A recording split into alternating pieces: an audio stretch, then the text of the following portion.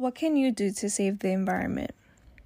Most people will answer this question by saying they can recycle, use less plastic, or switch to electric cars, or taking shorter showers.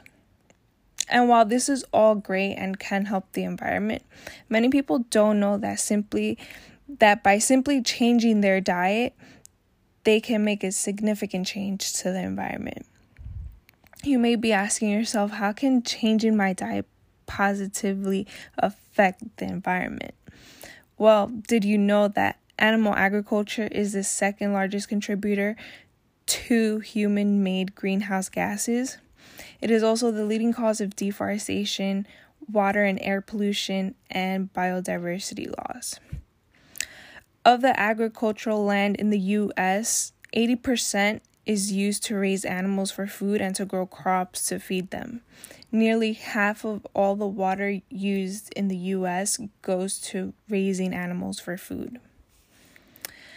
So let's first talk about these greenhouse gases.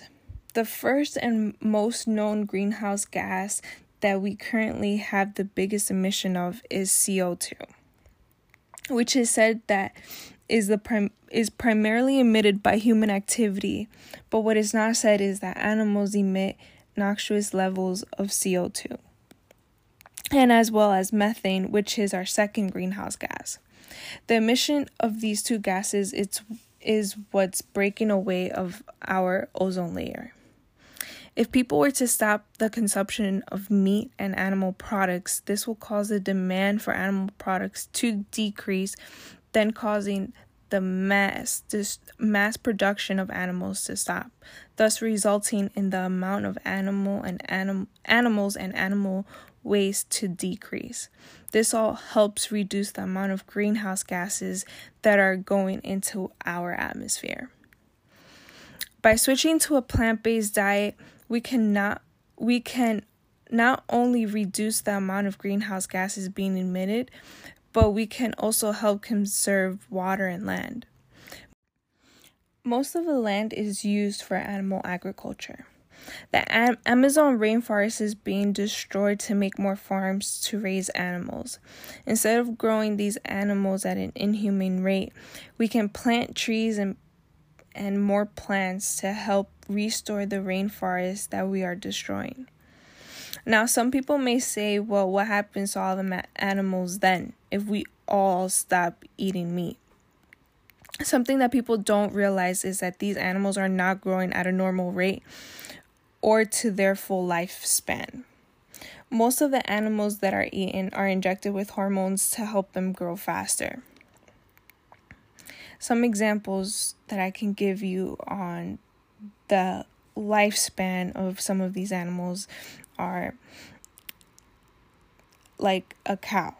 The average lifespan of a cow is 18 to 22 years. But in most dairy farms, the average age is 4 to 6 years.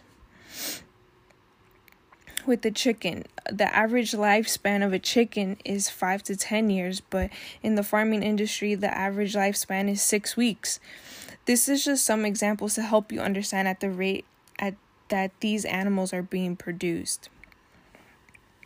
It was taught to us since a young age that we are meat eaters, that we need meat in order to maintain a healthy lifestyle, that we need to drink cow's milk to grow strong bones.